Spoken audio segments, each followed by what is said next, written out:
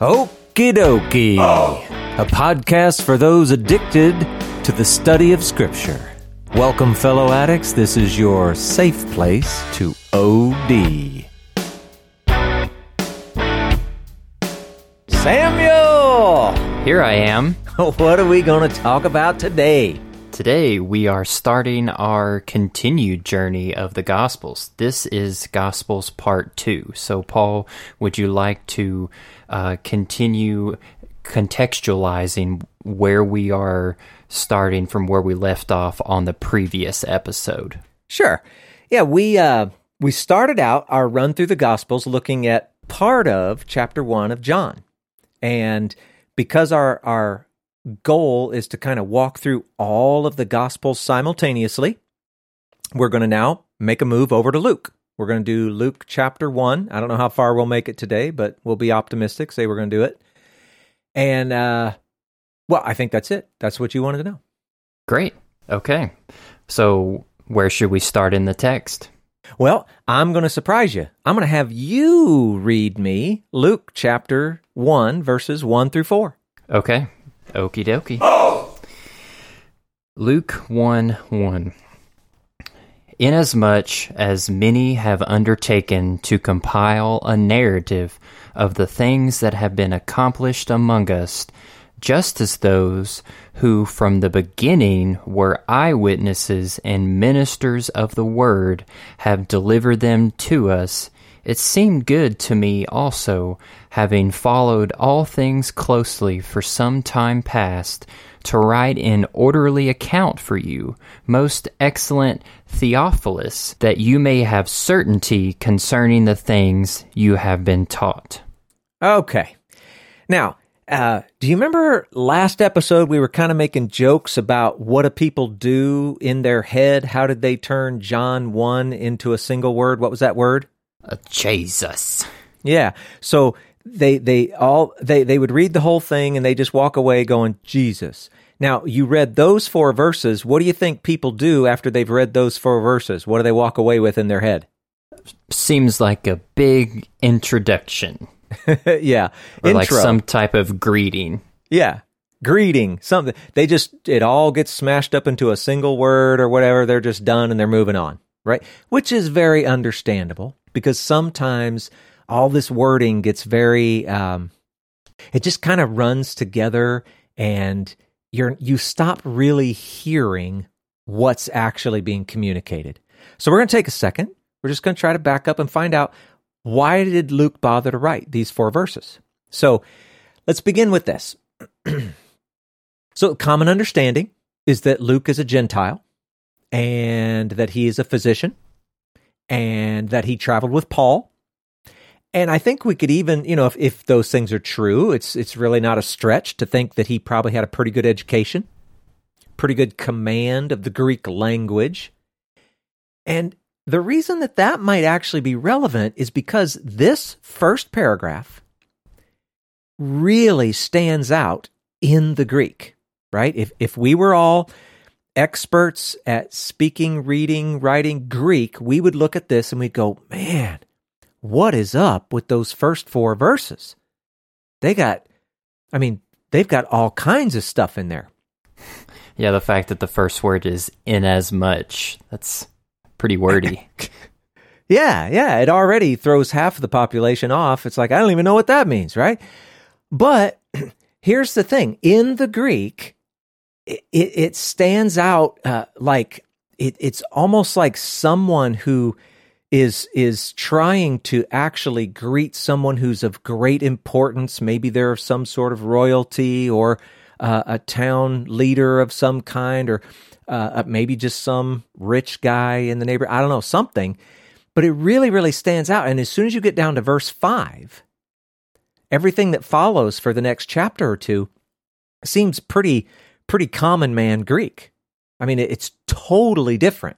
And I don't know, I just think it's important that we understand, in some sense, you might get the idea that Luke has brought in other sources. Either he's copied them himself and he was faithful to what he was copying, or maybe he literally included materials in. but somehow this introduction really stands out. But there's a couple of things in it that I'd like to point out just because, I don't know, they could be important. So instead of just reading 4 verses and thinking, okay, greeting, got it, we might say this. For example, who is this Theophilus? Now, I think it's very reasonable to look at that and go, look, he's probably someone of importance. And we might even buy into the idea that maybe he's funding Luke. He's heard about all this stuff. He might even be a believer, but he wants the best information that he can get. And so he might even be paying Luke to put this stuff together. He's also the guy that Luke writes to at the beginning of Acts, okay? But there are other people who look at this and think, well, I don't know. I don't think he was really a person. I think that Luke is just kind of, he's creating this iconic, faithful Christian kind of person. It's not even a real person. Luke's just speaking to anyone who is a believer. They are the most excellent Theophilus, right? Now, they've got a lot of good reason behind it, but I don't really buy into that one. But the end of that story is we just don't really know who this guy is. But we can at least kind of break down what it is he's saying. And his basic points are these. A whole bunch of people have, so far, written about this Jesus, the Messiah. The works that he did, his apostles, everything, right? They've written about what God's accomplished for mankind, right? So gospel stories exist. Even the eyewitnesses, the ones who were actually walking around with Jesus, okay, some of them have written accounts. But Luke himself, he's not an eyewitness. He's at least a second-generation guy. But he has keenly followed all of these things, everything that's related, everything that's relevant. And so what Luke believes he can bring to the table, especially what he wants to bring to Theophilus, is he wants to compile a well-ordered account. He wants to provide a well-verified account of all of these things. Something that Luke believes can actually bring some certainty to his readers that these things are factual and true.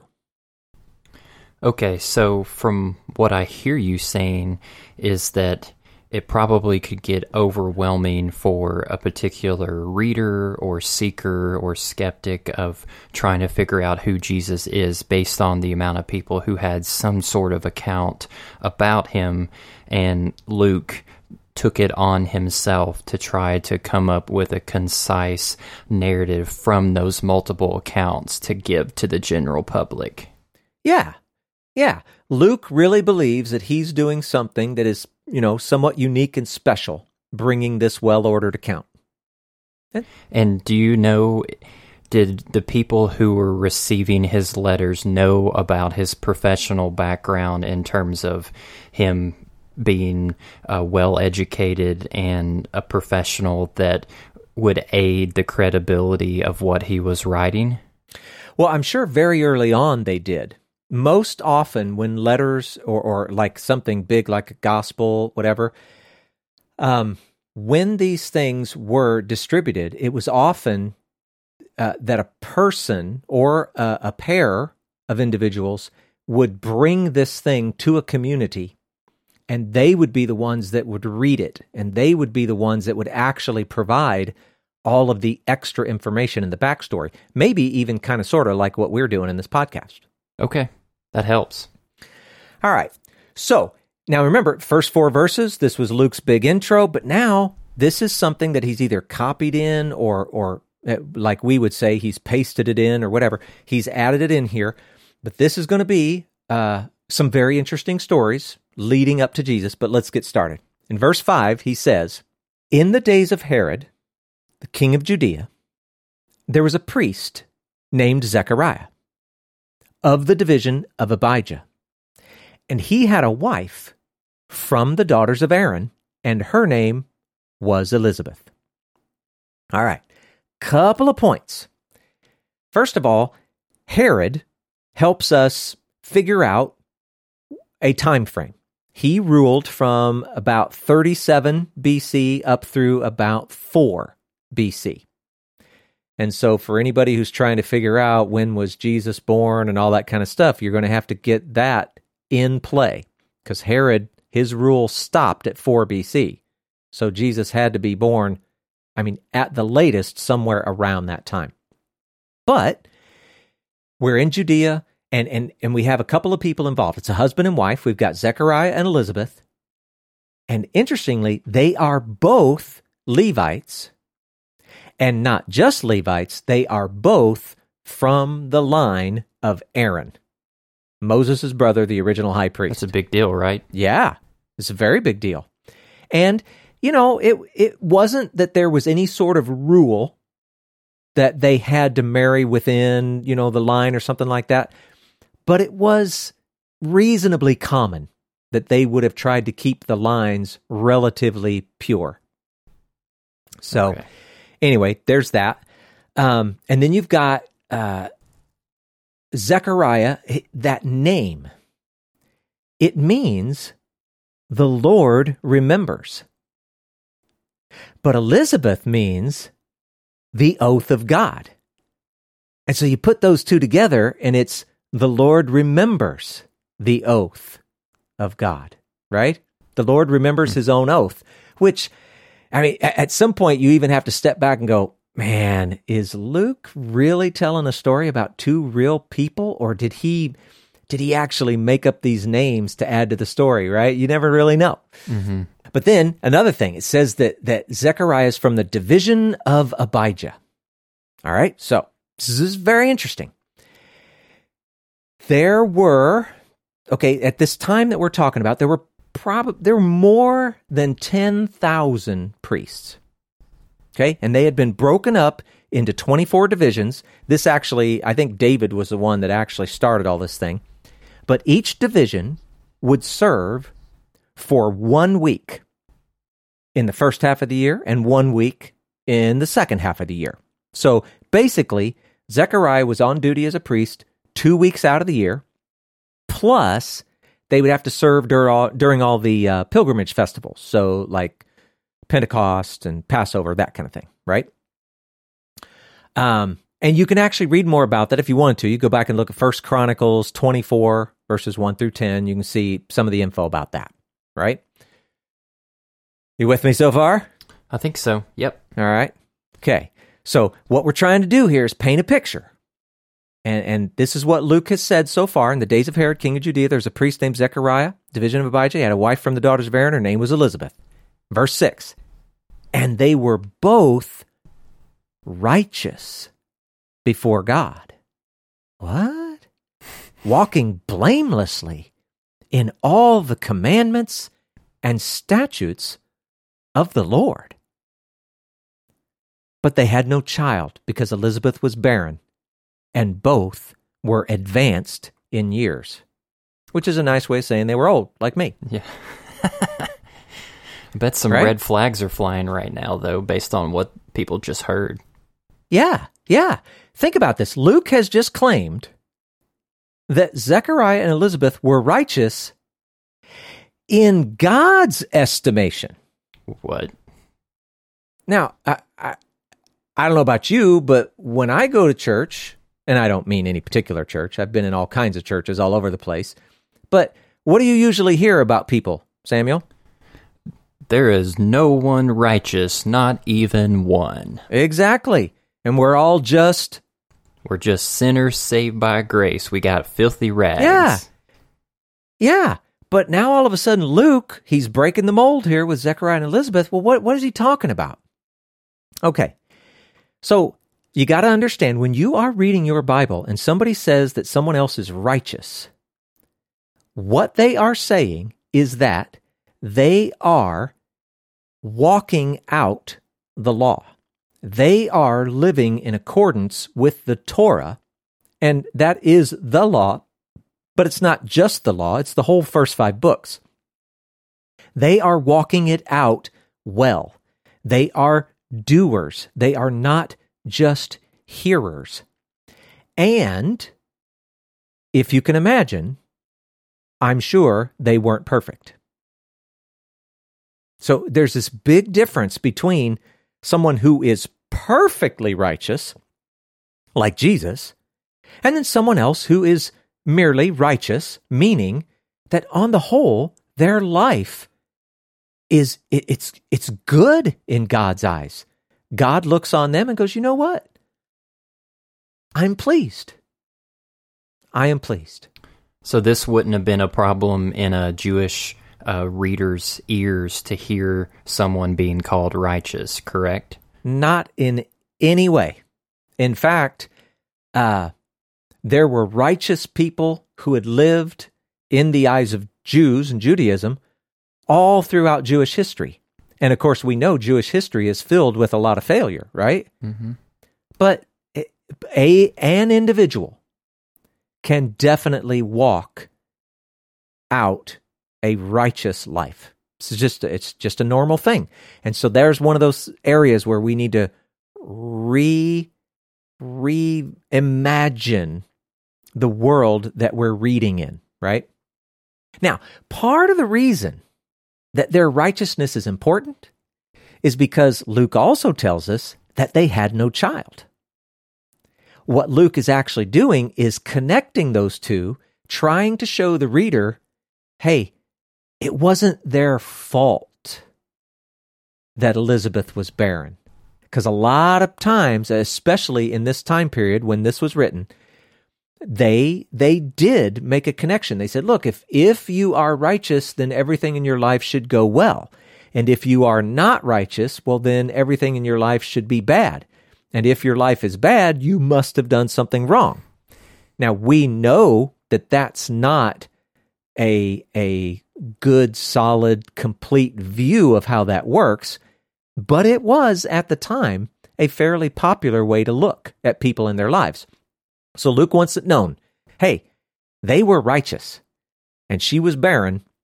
It wasn't her fault. She wasn't being punished by God, okay? Now, something else. This is probably also important. Again, we're trying to paint this picture, trying to get this all in our head. For Zechariah, he actually was well within his rights. It would have been acceptable in that time and place for him to either divorce Elizabeth or to just take another wife for the purposes of bearing him a son. Actually having a son, being able to carry on the name and all that kind of stuff is a very, very important part of the culture. Has some patriarchal callbacks. Yeah, for sure. For sure.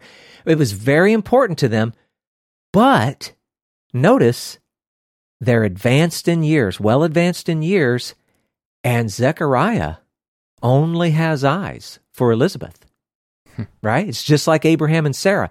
He loved her, and he remained devoted to her alone, even though she could produce no heir. Mm-hmm. Right? So that's awesome. Yeah, it's a beautiful picture. And we usually just read right by it. Right? But here's another point. What usually happens in the Bible when it tells you that someone is barren? Something's about to happen. That's right. There's going to be a miracle, right? And the baby also is probably going to be special in some way, special calling, special role, something. And of course, it's in line with Sarah and Rebecca and Rachel and Hannah, and I'm sure there are others, right? So there you go. So now we know who the important players are in the story thus far. Luke set it up. We have a little more information about them. And he gets down to verse 8. Now, while he, and this would be Zechariah, of course, while he was serving as priest before God, when his division was on duty, so this was one of either the week in the first half of the year or the week in the second half of the year, while his division was on duty, according to the custom of the priesthood, he was chosen by lot to enter the temple of the Lord and burn incense. Now that probably doesn't seem like there's a lot of information in there, but there's a lot of stuff going on, right? So here's a little background. Even though, let's say you're a priest, you're just like Zechariah, even though your division is on duty for the week, okay, you still only got to participate for probably like one day out of that week, right? You weren't serving even every single day. And there were certain duties that the priests did, and many of those were limited by casting lots. So you only got to do a certain thing if you won the lottery, if you want to say it that way. Mm-hmm. And there were also some that you only got to do it once in your lifetime. And some people never even got to do it because it was so rare, okay? So now here's Zechariah, and he's been chosen by Lot to burn the incense. Well, this was one of those duties that was limited to only once in your lifetime. So Zechariah had never done it. He's old, but today was his day. He was going to get an opportunity to be alone with God, as close as any man could ever get to his presence, except for the high priest, once a year, right? This was a big deal. I mean, out of this guy's entire life, this was a big deal. Yeah. And talk about needing to be prepared if your name gets called. Like, that places more context on how priests were to hold themselves if that day and time came for them. Yeah. Because if you're going in the presence of God, you need to be on your game.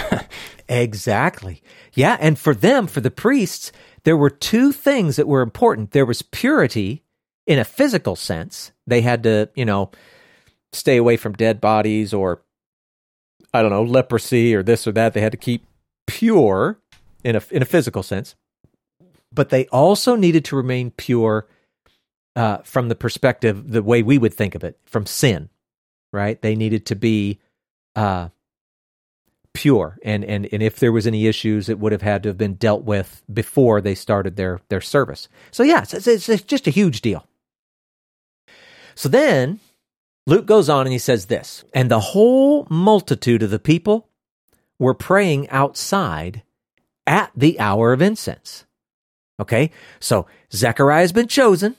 He's going to get to do this job, and there's a whole bunch of people waiting out in the temple courtyard at this time. This was a big deal every single day. There were other priests, there were Levites, and what I guess we would think of as just normal everyday worshipers. They regularly gathered out in the courts. They wanted to witness this service, and they would pray the prayers. They had, like we would think of it as liturgy, they had specific prayers that were prayed at specific times of day, that kind of thing. They were all waiting out there to do that. And here was Zechariah. For the one and only time in his life, he's going in with this shovel. He's going into that incense altar. It's got the burning coals on it. He's gonna pour out that incense, and he is going to offer prayers to God. Now, the question is, what prayers? He may have been doing the prayers, just like everyone else, but he may also have been offering his own prayers. Maybe he was praying for the Messiah to come, or maybe he was praying that he might have a son, even though he's old and advanced in years. Right? I mean, here he is. He's got an audience with God. Why not go for broke? Yeah. Talk about a belief that he thought that God was capable of still doing something like that. Yeah. If I was that advanced in years, I would just think it was an impossibility. Yeah, but he had the stories. He had the stories. It's just crazy. Yeah. And this, we often overlook these things as well, because we get we get this vision in our head that the Jews they failed at everything, blah, blah, blah, whatever. You know what? There were some people with some real faith in the nation of Israel. And these are the people that are often ending up in our story, and we just kind of read right by them. Yeah. So anyway, Zechariah's inside, right? This whole big thing's going on, and Luke continues. He says this, verse 11, "And there appeared to him an angel of the Lord, standing on the right side of the altar of incense. And Zechariah was troubled when he saw him, and fear fell upon him." Right? Now, Samuel, normal every day. What do angels look like? Oh, puffy little child beings with wings that look cute and harmless and cuddly. Exactly. And I don't even know where that stuff comes from. There's no image like that in the Bible whatsoever. Angels aren't cute little chubby baby cherubs with wings, okay? Zechariah, he was out of his senses. He was terrified at what he was seeing. And then things we don't notice, this angel, he appeared suddenly to his right, which, if we know the orientation of the temple, it was on the north. And for what it's worth, the holiest sacrifices were slaughtered on the north side of the entrance. Okay? So there was something kind of important in that. And then, you know that Zechariah, you've got the big temple court, and then inside that you have the holy place. That's where Zechariah was, with the altar of incense, right? That kind of stuff. But beyond that was the Holy of Holies. And Zechariah couldn't go in there. Only the high priest once a year. Well, the entrance into the Holy of Holies, that also was on the north side.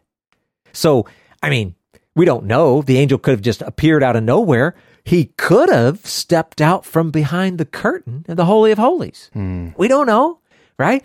But something big was happening right here before Zechariah's eyes. And again, if it wasn't already the most awesome moment of Zechariah's entire life, it is now. Yeah, that angel showed up. It just became so, right?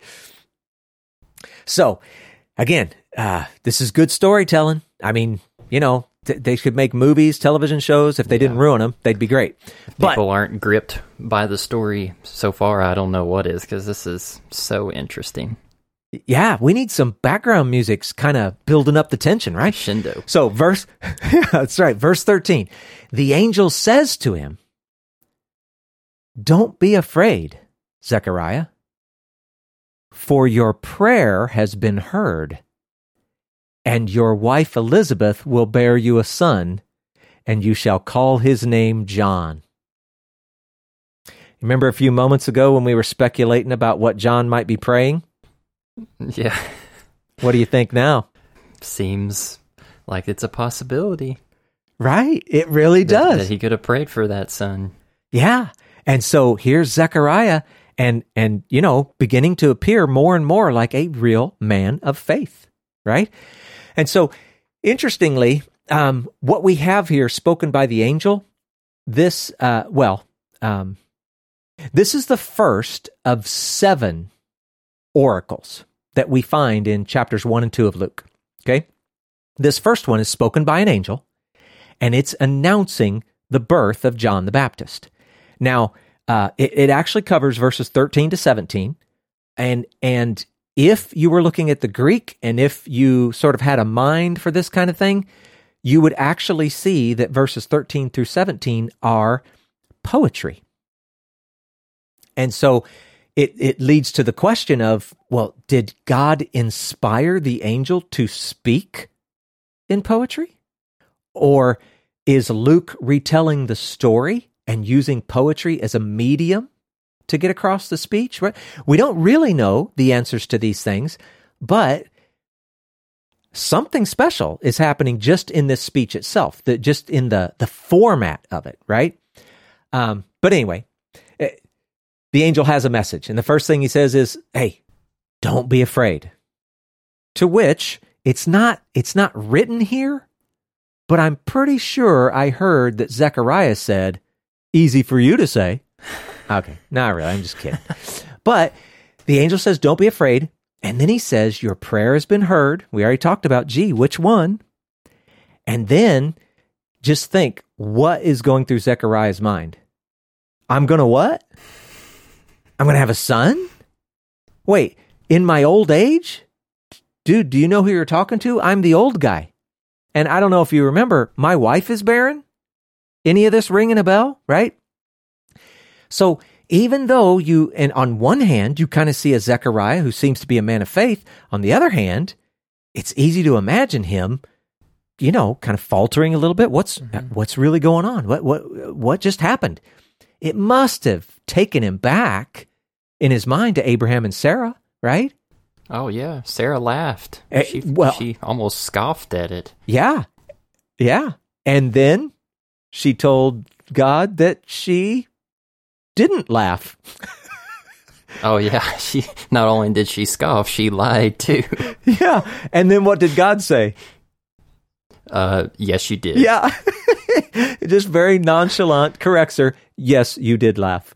But so Zechariah, he's probably going back, right? Thinking about those stories, Abraham, Sarah, the birth of Isaac, and even back to Jacob and Rachel, right? The birth of Joseph. This is something that has been in Israel's history. Zechariah is familiar with it, and now he finds himself in the midst of it. That's got to be kind of freaky, kind of scary, right? Mm-hmm. But the angel continues. He says, first he says, you're going to have a baby, you're going to name him John. He says, and you will have joy and gladness, and many will rejoice at his birth, for he will be great before the Lord. And he must not drink wine or strong drink, and he will be filled with the Holy Spirit even from his mother's womb. Now again, on the surface, it doesn't sound like all that much is in there, but there's a lot going on. Okay? Now, you will have joy and gladness. Well, Zechariah and Elizabeth, their whole, don't you think, of course? I mean, duh. Yeah, they're going to experience joy at this unexpected baby. But many will rejoice at his birth. This rejoicing is going to spread throughout Israel, especially among any who are going to actually heed this baby when he grows up, his call to repentance, right? They're going to receive this good news about the Messiah and the kingdom that's coming. We don't know that yet, but this little baby, he's going to be great. And then the angel, he elaborates on in what way that's going to be. But before he does, he makes a very interesting point. He says that he must not drink wine or strong drink. Now, can you think of anything in Scripture that sounds familiar about that, Samuel? Two different places. I know Samson wasn't allowed to drink strong wine or drink, and then Paul also in the New Testament had a time where he refrained from doing that for some reason. Right. And do you remember why? Anything coming to mind? It was called the Nazirite vow. Exactly. It's a Nazirite vow, which I just want to throw this out there. That has nothing to do with Nazareth. It has nothing to do with being a Nazarene. It's a Nazirite vow. And it says, some pretty common things. We'll talk about in a second. But for these people, the people that are reading what Luke is writing, in this time, in this place, this is a very clear and unambiguous statement. The angel was telling Zechariah that his baby was to be a Nazirite from the womb, just like Samson and just like Samuel. Ooh, Samuel. What about that? Your name's Samuel. Ah, that's right. Yeah. Even now, maybe I need to do one of those vows. Maybe you should. Yeah. Now, what's interesting, because she, let me try that again. Because he, the baby, John the Baptist, had to be a Nazirite from the womb, even Elizabeth had to follow all of the Nazirite restrictions while she was pregnant with him. So no grapes, no wine, no haircuts, no corpse contamination. She had to do all of that until John was born, and then they had to protect John from all of that, while they were raising him. So it's kind of amazing, kind of a neat picture. But also this idea that says that, and he will be filled with the Holy Spirit. I'm not saying that he wasn't filled with the Holy Spirit. Of course he was. But that phrase also would have had meaning back in this time. It would have been very akin to saying something like, he will be a prophet. So ultimately, what the angel is saying is, hey, you're going to have this baby. It's all going to be great. He's going to be great. He's going to be a Nazirite prophet, and he's going to be a Nazirite prophet from the womb. So, what? Pretty heavy stuff, right? And remember, where's Zechariah? He's in the holy place. There's incense, smoke all around. It's the one and only time he gets to do it in his life, and he's hearing all this from this big, scary angel. Right? It's a cool picture. Mm-hmm. It seems so filled with graciousness and mercy that the angel/God would, gift Zechariah this specifically for him and his family rather than, maybe something more nationally oriented. It just seems super cool that God met Zechariah for a particular purpose in his life in that moment rather than doing something else. Yeah. And what's amazing is exactly what you said, but the ultimate call for this baby is national. Mm-hmm. And I mean, some would argue that it's universal, like the whole world, but it's definitely national to Israel, right? Mm-hmm. It's a great picture. All right, so he goes on, and he says, and he, that is John the Baptist, the baby, when he grows up, will turn many of the children of Israel to the Lord God. So there's no more prophet-like calling than this. He is going to call Israel to repent, right? And he will turn many. That turning is repentance. Mm-hmm. They're going to turn back to God. All right. And then, well, almost the final thing, he says this, and he will go before him in the spirit and power of Elijah to turn the hearts of the fathers to the children and the disobedient to the wisdom of the just, to make ready for the Lord a people prepared. Now, wow, that is crazy and heavy. But let's look at this. It says, he will go before him in the spirit and power of Elijah. Okay, who's he and him? John the Baptist. John the Baptist will go before who? Oh, it's going to be Messiah. It's that wisdom that's become flesh from our previous lesson. Yeah, that's what we know is going to happen. And of course, even this statement from the angel, it's very easy to believe that it's prophetic in some spots, right? He will go before him, and that's either the Lord, I mean, like God proper, if you want to think of it that way, or literally it's going to be Messiah in the person of Jesus, right? So it's neat. Just a little side note, if you wanted to, you could go look at Malachi chapter 4, verses 5 and 6, and you'll see that there's a very similar kind of declaration about Elijah for Jesus' second coming and the arrival of the kingdom. Now, takes us a little outside the story here. Samuel, can you read that one real quick? Yeah, sure. Yeah, just do that. Mm-hmm. Behold, I will send you Elijah the prophet before the great and awesome day of the Lord comes, and he will turn the hearts of fathers to their children, and the hearts of children to their fathers, lest I come and strike the land with a decree of utter destruction. Yeah. So Elijah makes many, many appearances throughout all of the Old Testament history, and there are lots of traditions and stories about him. And they're not just about his actual life and ministry. A lot of things happen in relation to Elijah all throughout. So here's just another example. So he's being associated with Elijah, or John the Baptist is here. What you just read associates him with Jesus. And then Jesus himself, a little bit later, also associates John the Baptist with Elijah. This happens in Matthew 11:14. And what we need to, I think probably it's important that we say it out loud. is that John isn't Elijah, literally.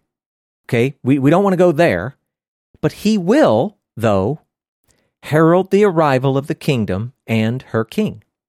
He's going to prepare the people through his call for repentance, and he's going to turn the hearts from disobedience to righteousness, right? The wisdom of the just, as it said. Fathers will repent, children will repent, fathers and children repenting together, and it's all to make ready for the Lord a people prepared. I stole that one from Malachi 3, just so you know. To make ready for the Lord a people prepared. So this baby, he's got a lot going on. Mm-hmm. If people are thinking to make a people prepared for what, you would say that they're being prepared for? A people prepared for the kingdom. Okay. Yeah. And that's, boy, a whole bunch of information just flooded my brain, and I'm not going to share it all because it's going to take us way too far outside the box. What we're going to discover as we work our way through the Gospels, and hopefully we'll be able to point some of this out, through the Old Testament scriptures and everything else.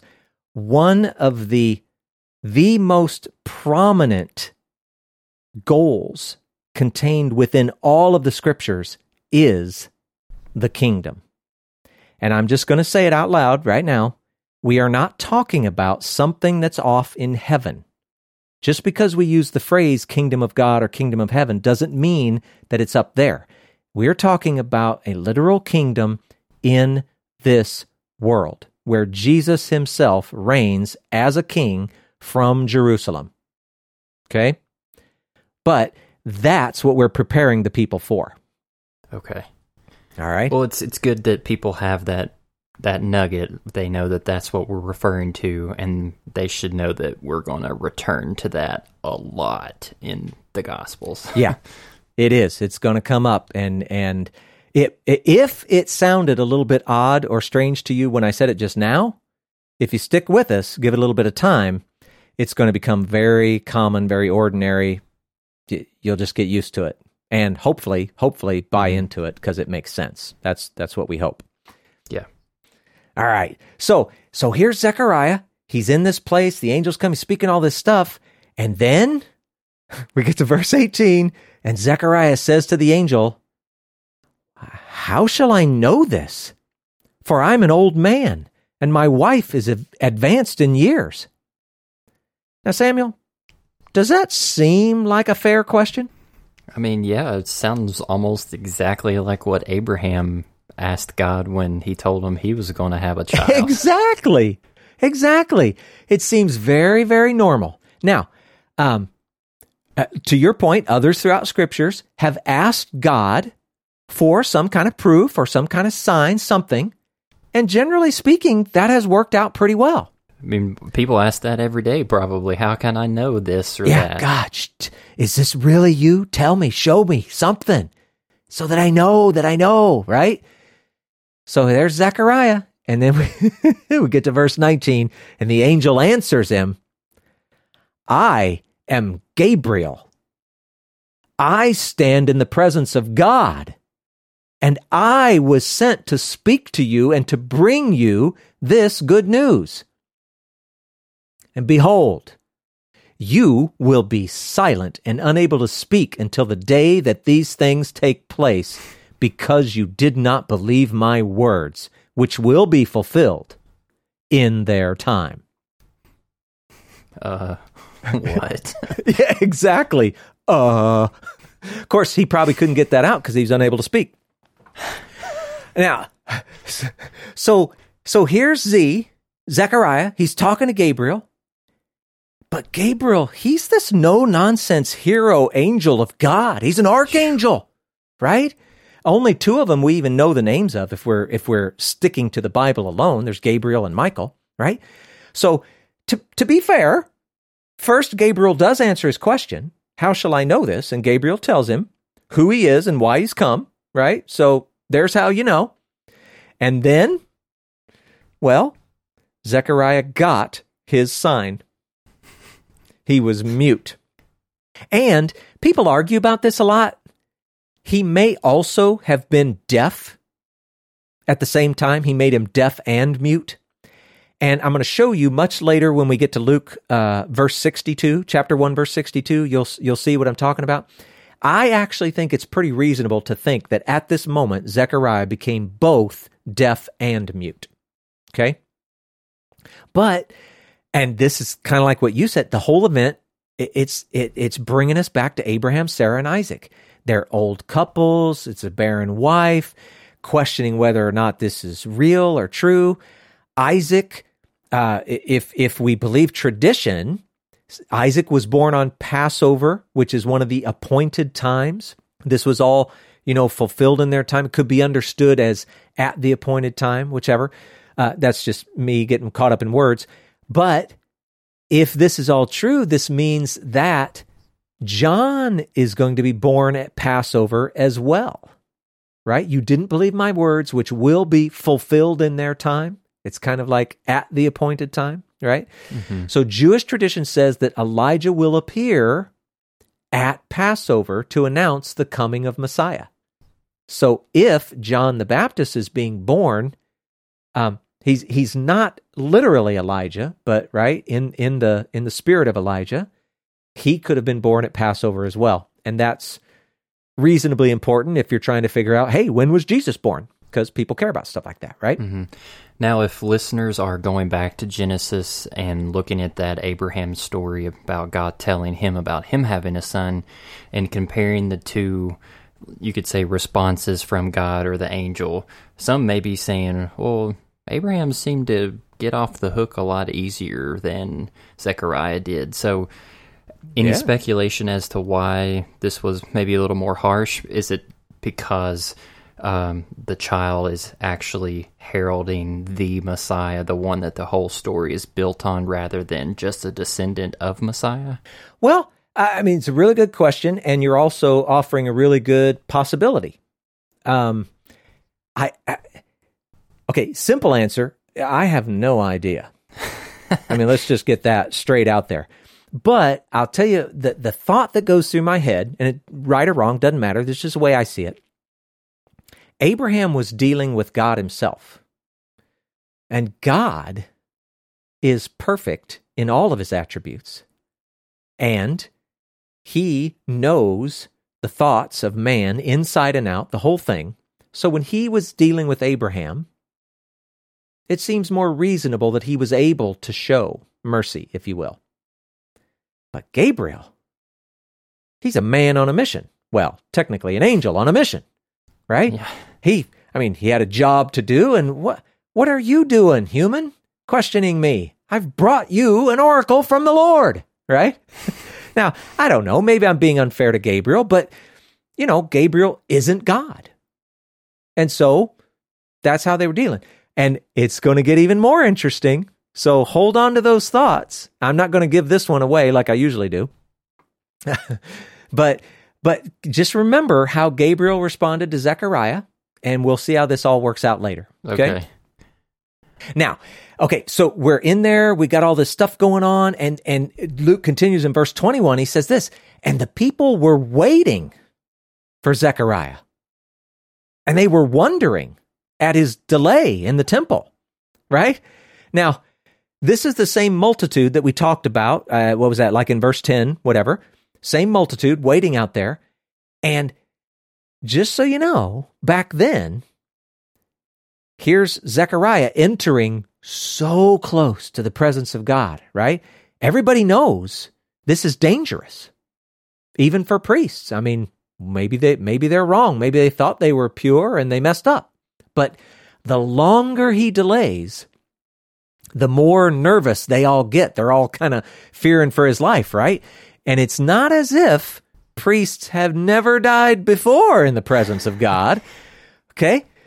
So he's kind of got everybody nervous with the delay. Yeah, when you were saying that the other priests were praying for Zechariah when he was in there, I was thinking just a little bit ago, they probably could have been praying for his protection because they knew of that dangerous nature of God whenever that priest went in there.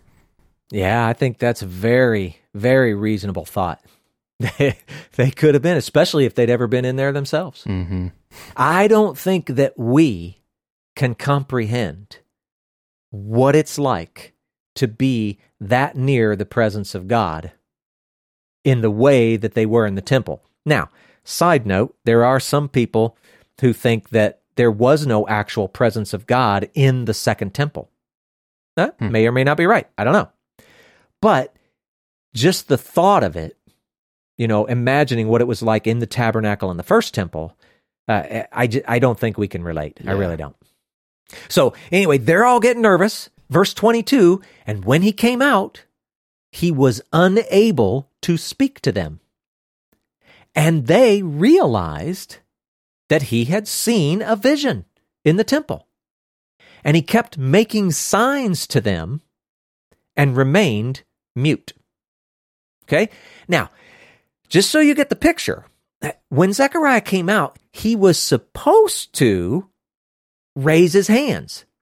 And he was supposed to make this well-known priestly sign for the blessing, and then actually give the blessing, right? So, if you've ever seen Star Trek and Spock, you know how he does the live long and prosper, and he's got the two groups of fingers, and the whole thing? Mm-hmm. Well, if you can imagine doing that with both hands, and then putting the tips of your thumbs together and reaching that out over the people, that is the priestly sign for the blessing. So Spock is like a cheap knockoff, right? and this is the same blessing that comes from Numbers chapter 6, verses 24 through 26, okay? Mm-hmm. So it's very, very common, but that's what Zechariah was supposed to do. He's supposed to come out and give that blessing. So the thing is, he was making signs, but he wasn't making the sign, right? and so somehow they realized that he had seen a vision. But that blessing, Samuel, can you read that from Numbers 6, verses 24 to 26? Sure. The Lord bless you and keep you. The Lord make his face to shine upon you and be gracious to you. The Lord lift up his countenance upon you and give you peace. Yeah. So you've probably heard that somewhere, whether that's in your local church or maybe some TV show, movie, something, whoever. That's the blessing he's supposed to give. So he comes out and he's not doing it because he can't speak. He's making signs, but he's not making the sign. And so they figure it out. Something happened to Zechariah in the temple. So now, interestingly, that's kind of like the end of the dramatic part of the story. Luke just immediately gets to verse 23 and he just says, and when his time of service was ended, he went to his home, right? But, I mean, it had to end somewhere. Verse 24, and after these days, his wife Elizabeth conceived. And for 5 months, she kept herself hidden, saying, thus the Lord has done for me in the days when he looked on me to take away my reproach among people. So, you got to imagine, here's Zechariah. He's trying to finish out his week of service. Now, thankfully, he didn't have to work every day, right? They didn't do that. But still, in some sense, you got to think that was kind of weird. But he gets back home, and Elizabeth conceives. And it's even possible, Luke, he may have been purposely trying to connect the reader to the story of Hannah, because she conceived after returning from the temple, right? Mm-hmm. It's a light or a loose connection, but it's there.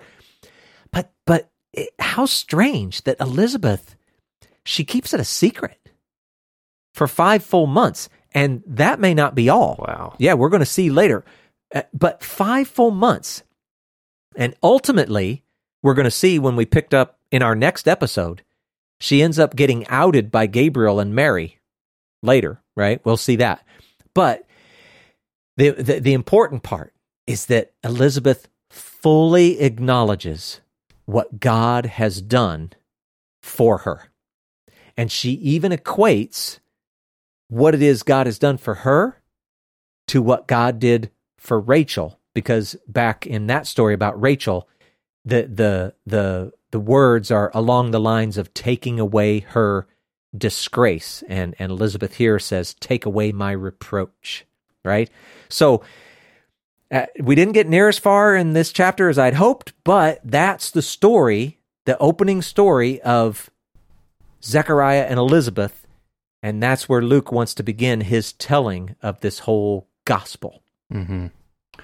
And when you bring up taking away reproach among people, correct me if I'm wrong, it's not as if she's saying that God is the one that is giving her this reproach. It's more in terms of how people in that Eastern culture treated and looked at women who were barren, because it was such a big deal in patriarchal culture for a mother to be able to produce an heir for a family. And she's saying, like, you've taken away that burden that I've had to deal with for my entire life. Yeah. It's so sad to think of it from this time. But man, back then, if you were a woman who could not produce a child, couldn't produce a son, you just were looked down on. And I mean, it doesn't seem fair at all, but it just was, that was reality. Yeah. And I guess we're going to get into the habit of it. Hopefully bringing this up is a good idea, but Bema Discipleship, which is another ministry that we use their content and find it helpful, we can put a specific episode in the show notes talking about someone who is trusted in the story of God, what that looks like in terms of treating someone who is barren, specifically some midrashic interpretations of how Abraham treated Sarah whenever they met and he took her to be his wife. Super good about how he treated her with unbelievable dignity. Oh, yeah. We'll try and put lots of interesting little things in the show notes just so people... Mm-hmm. I mean, if all you do is listen to us, you're not getting a good deal. You need resources from all over. And you know what? Sometimes you're going to like them, and sometimes not. Sometimes you might even agree or disagree or whatever. That's okay. I mean, we're not going to put a whole bunch of just goofy stuff on there. Just things that we think bring value. Yeah.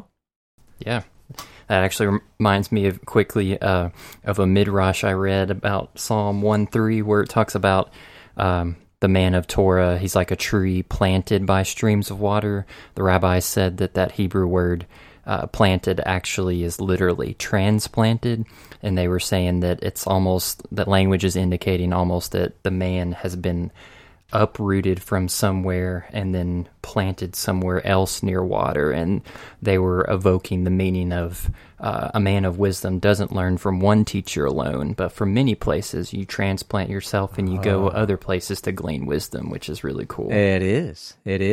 Yeah.